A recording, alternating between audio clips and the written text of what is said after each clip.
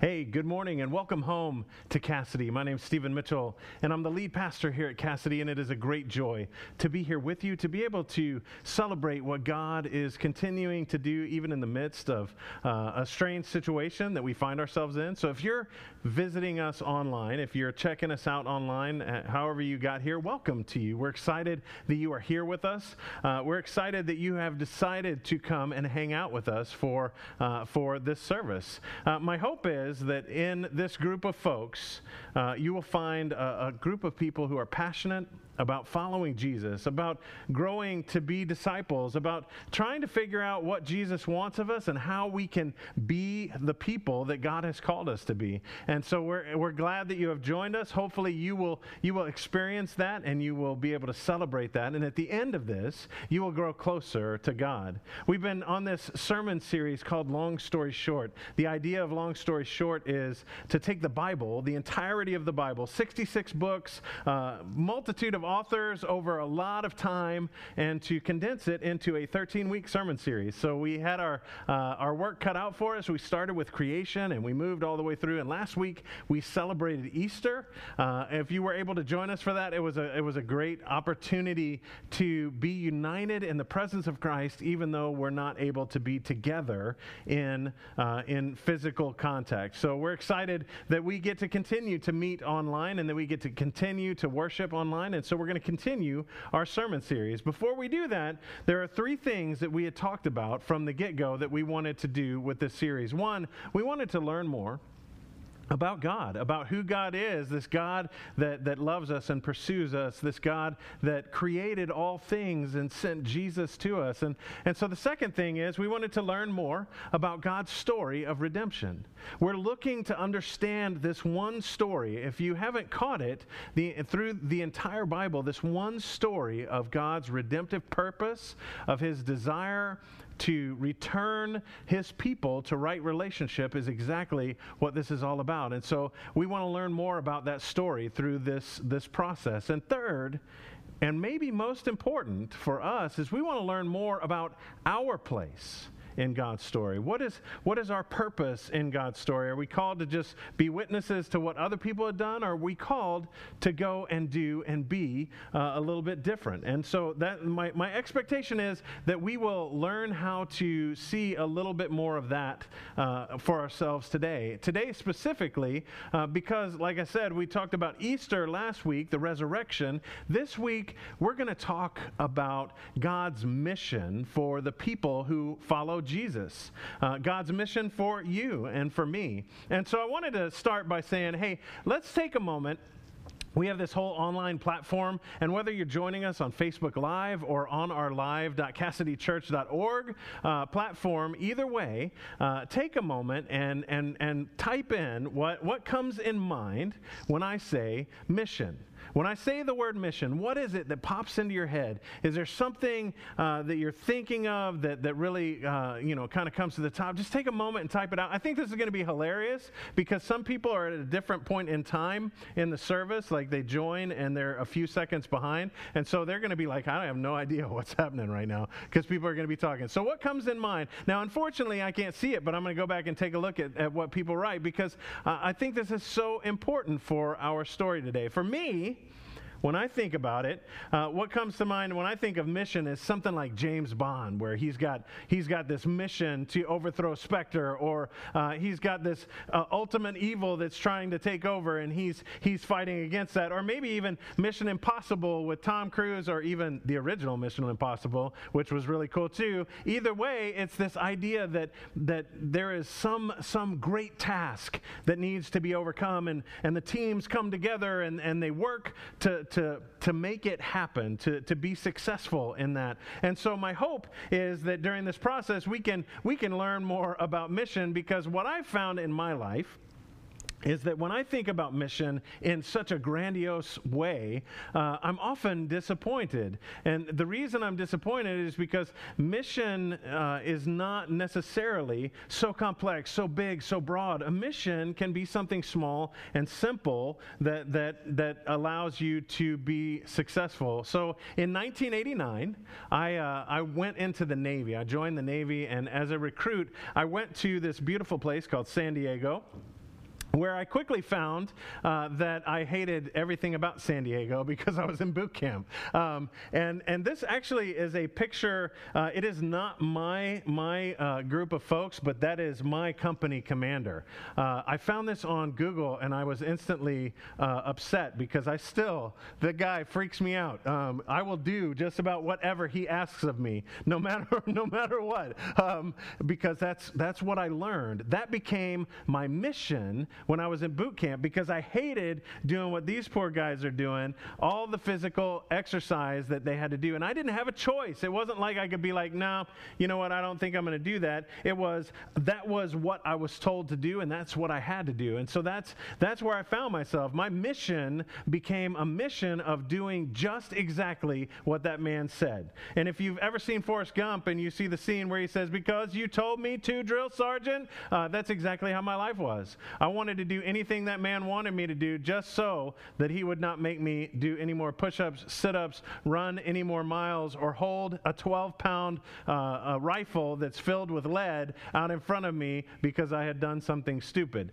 Knowing me, many of you do, I did that a lot. So it was a lot of time that I had to spend trying to figure out how not to get in trouble with him. So the reason that I bring this up is because when we think about mission, sometimes we can think about it in that sense, where our mission is just to avoid punishment, avoid being in trouble, or avoid having somebody be upset with us. And if your mission in the church is based off of that, I want you to know that you're missing the mark.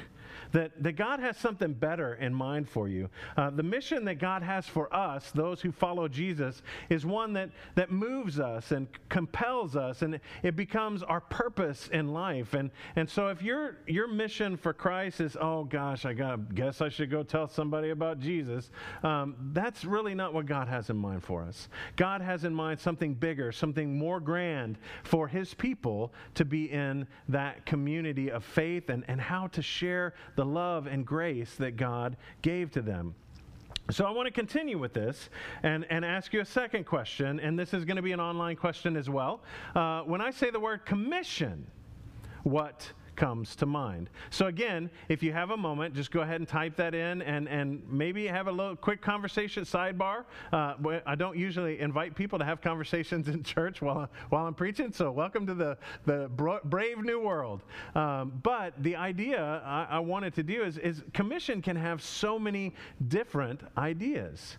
And maybe you're sitting out there and you're thinking of sales commissions, or you're thinking of Commissioner Gordon from Batman, or you're thinking of a fantasy football commissioner, or you're thinking of an officer commission in the military. Whichever way it is, the idea is that there are so many different uses for the term commission in our society, it can be hard to understand when we talk about Jesus' Great Commission, which we're going to get to here in just a minute. When we talk about that, what is it that we're talking about? What does commission even mean for us? And so I wanted to start us off with this. This is a definition of commission. I didn't intend for that to rhyme, but that's cool, so we're going to keep going. A commission is authority to act for, in behalf of, or in place of another. I'm going to say that again. Authority to act for, in behalf of, or in place of another. To me, that's very profound, because I didn't expect to see the word authority in there when I started looking up the word commission. And the reason that I didn't expect it is because in my head, commission was about the follow-through. It was a standing order or something along those lines. But what Jesus is doing is Jesus in the Great Commission is giving us authority to act in behalf of or in place of Jesus. Now, let that soak in for a minute. Let that filter through whatever barriers you've put up, whatever way you're trying to protect yourself, because there's some profound insight into what Jesus is calling us to do, what we understand. It's not, I have to do this, but I get to act in behalf of Jesus. I get to live on behalf of Jesus. I get to do things for the kingdom of God, for the purpose of God. And so what I want us to understand from this is we have been commissioned by Christ for the mission of Christ.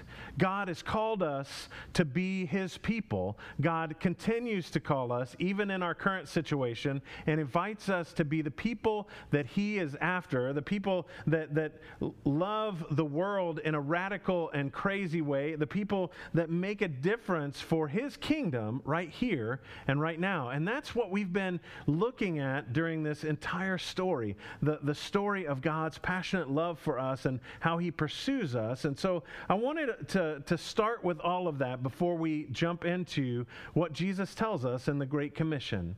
Now, if you're not familiar, in Matthew's Gospel, in the 28th verse, or 28th chapter, is where we find the Great Commission. And before we jump into that, I just wanted to give you a little bit of insight of where we were. Last week, we stopped with Easter. We celebrated Jesus' resurrection, and Jesus was in the presence of Mary, but none of the disciples had seen Jesus resurrected other than Mary and the women that were there with her. And so now we're going to jump forward in time about 40 days, because for 40 days, Jesus has been coming in and among the disciples. He shows up to the 11 to 10 of the 11 in the upper room, but Thomas wasn't there. Later, he shows up to all 11 that are still there, because you remember Judas had killed himself and was no longer part of the 11. And so now we've got Jesus showing up in the middle of a locked room and revealing a little bit more about who He is and the gift that people have in who He is, and all of those beautiful elements that take place in that 40 days. Paul tells us in Corinthians that over 500 believers saw Jesus at the same time and were able to interact with the resurrected Christ. And if that's the case, that's just powerful stuff. And so we've got all of this going on. And then Jesus says to the 11, He's like, hey, I want y'all to go back to Galilee, to that mountain that I'm telling you about. Now, we don't know which mountain it is, and it's not important, but the disciples knew exactly which mountain Jesus was talking about.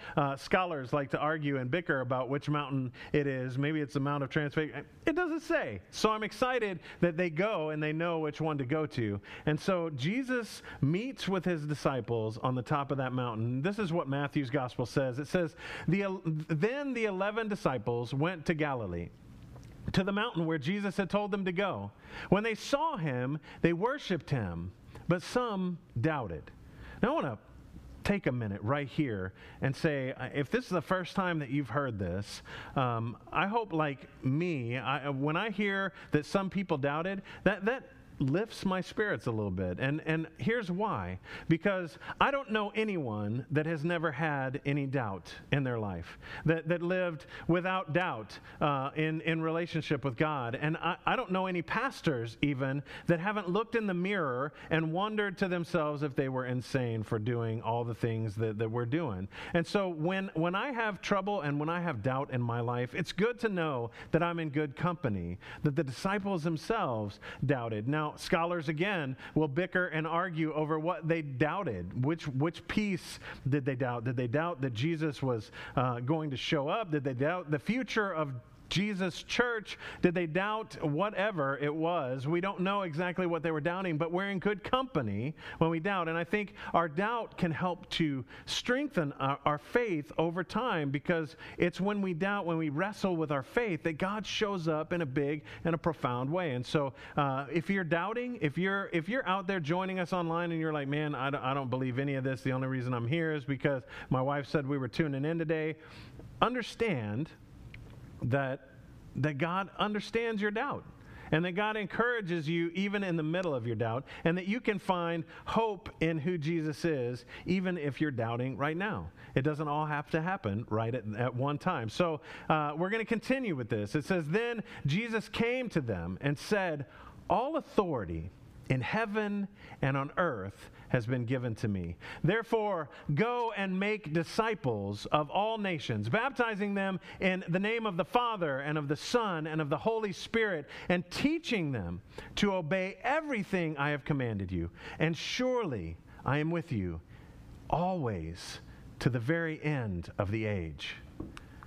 Friends, I don't know about you, but when I go through that, when I listen to that, there are a few things that stand out to me. First is when Jesus comes to the disciples and he says, all authority in heaven and on earth has been given to him. Now, for me, I immediately try to ponder what the disciples would have been thinking about. And interestingly, I'm like, okay, so now Jesus, my friend, my best friend in Peter's case, maybe, is now seated at the right hand of God the Father, and all authority is his. And in the past, Jesus said that he is giving us his authority. So that means for me, now all authority that Jesus has is my authority, and that means all authority on heaven and earth is mine. And the interesting thing is that Jesus does that on our behalf, gives over himself to us so that we can have that authority, so that we can recognize, one, who he is, and two, whose we are, and what we are doing. Now remember, when we were talking about the commissioning, that it is the authority piece of commissioning that we need to really hold on to, because now Jesus' authority, we have the ability to act in that authority right now. And it's not just for them. It's not just their authority, the disciples' authority. It's our authority as well. We get to act on behalf of Jesus, and we get to do that because Jesus' radical love for us allows us to do just that. And he gives that authority to us. And so then he doesn't just give this authority to us just for fun. You know, he's not like, hey, take that authority and do whatever you want. No, he says this. He says, therefore, go. And in the Greek, that's an imperative. An imperative is a command, and Americans not really so excited about receiving commands. You can see that now on TV when people are being ordered to stay at home, and so they go and decide to protest the COVID virus, like the virus cares if they're protesting, but protest what's going on. And while I understand people saying, hey, we have the right to do what we have the right to do, don't do that. Don't go protest the virus. Stay home. Do what you need to do to keep yourself and your families and those around us safe. And here's the deal. Just because we have authority doesn't mean we get to do whatever we want. Like I said before, Jesus gives authority, but he gives authority to go and do what he has already demonstrated to them. And that's the kicker for this. So, friends, a lot of times when I tell people about we need to be carrying out the Great Commission, they get really nervous that means they've got to go stand on a street corner and start yelling about Jesus and about how other people are sinners and they need to repent and turn to Jesus. And I want to encourage you that that's not the Great Commission. That is not something that's going to help people out. That's not something that's going to build people up. Jesus is saying, guys, y'all walked with me. Y'all heard my teachings. You saw how I interacted with people. You saw the people I interacted with. I want you to do the same. Love people the way I loved people. Treat people the way I treated people. Encourage people, build people up, and then share with them the good news of my life, death, and resurrection and what it means to them.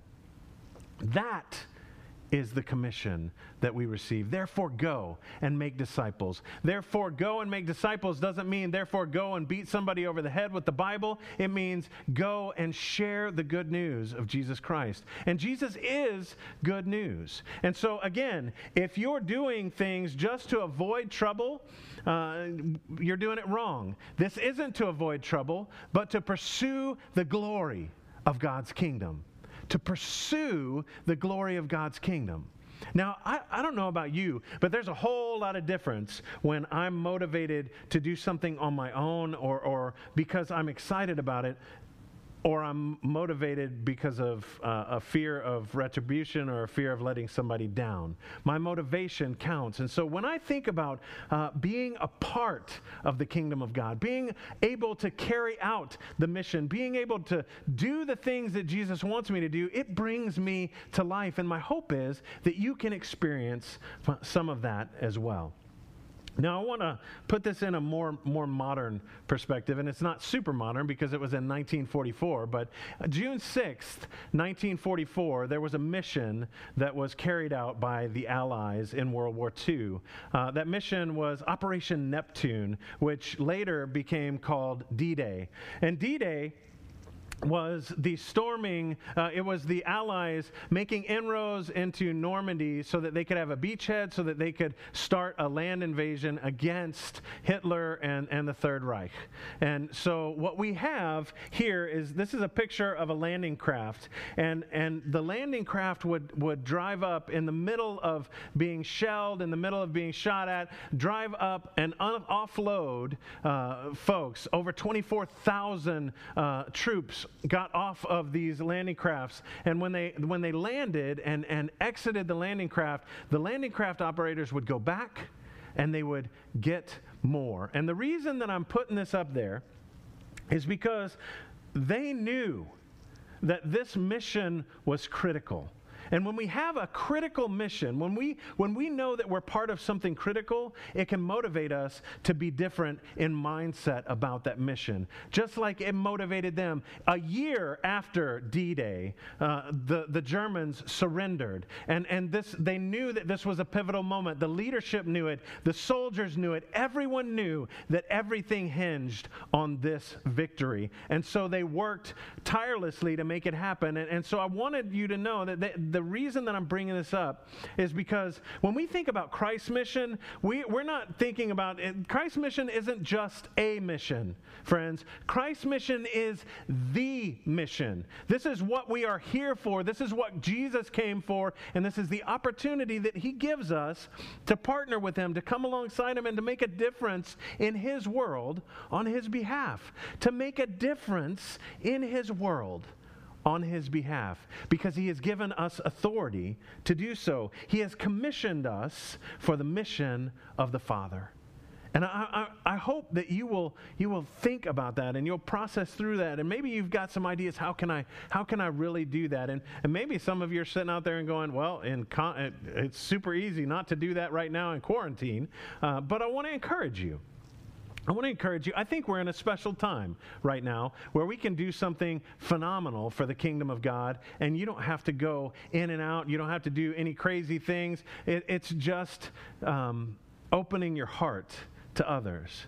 The first thing that I would like to say is, and this is not, I'm not calling anybody out because I'm not creeping on anybody's social media platform, but be nice online. Choose the love over the hate online. You don't have to go and find somebody that disagrees with you and rail against them. Stop being a jerk. Let's be nice to people online. It's time to let go of the anger and the animosity, whether it's against our leadership or against your neighbor or against somebody at work that you work with. Let it go. Let it go and give it over to God. That doesn't mean flop over like a dead fish. It just means you don't have to express all of your vile venom and anger on social media. Let it go. Maybe if you're having trouble with this, pray before you post. Ask God what he thinks you should post about, and maybe then you'll post pictures of puppies and butterflies. I don't know. But whatever it is, that's kind of what we're looking for, is stop. Don't be a jerk online. Be filled with love. Be the light and the salt of the earth, even in the online world. Share that care and compassion with others. The second thing is, be creative. Find new ways. I mean, this might take the form of you go to the grocery store and you get the opportunity while you're at the grocery store, give a great smile to the checker who is a human being, beloved of Jesus Christ, who is sitting there day in and day out checking people in and not knowing what germs he or she is carrying home to his or her family. These are the same people that we interact with on a daily basis. If they don't offer you if you can't can't take 2 gallons of water, don't get angry. Understand. Other people need water too, and be gracious. Oh, I'm so sorry. I didn't know I couldn't have 2 gallons. My bad. Can I take it back for you? There would be that's radical love right there. Offering to take the water back after they tell you can't do it.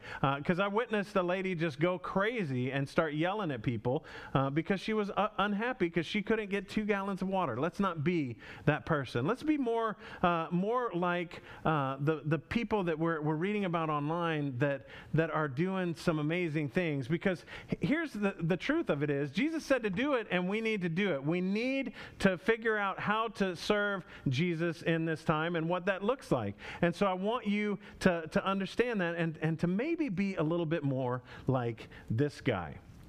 This guy's name, you might have seen this on the news this past week. This guy's name is James Juarez. He works at the Walmart in Nixa. And here's the deal. I don't know where James is spiritually. I don't have any idea if he knows who Jesus Christ is, but I want you to take note of what he did. While working at the Walmart in Nixa, he got a call from the Discovery Center, who right now the Discovery Center is basically caring for the kiddos of our health and medical workers. So they're out there and they're caring for these kiddos, and one of the children didn't have shoes that fit. They were hurting her feet. And so they had already placed an order at Walmart, an online pickup where they were going to drive up and pick it up. And if you know, those are like gold right now. You can't do it in the same day. It's got to be like 4 days down the road. So they called and said, hey, we've already got an order in.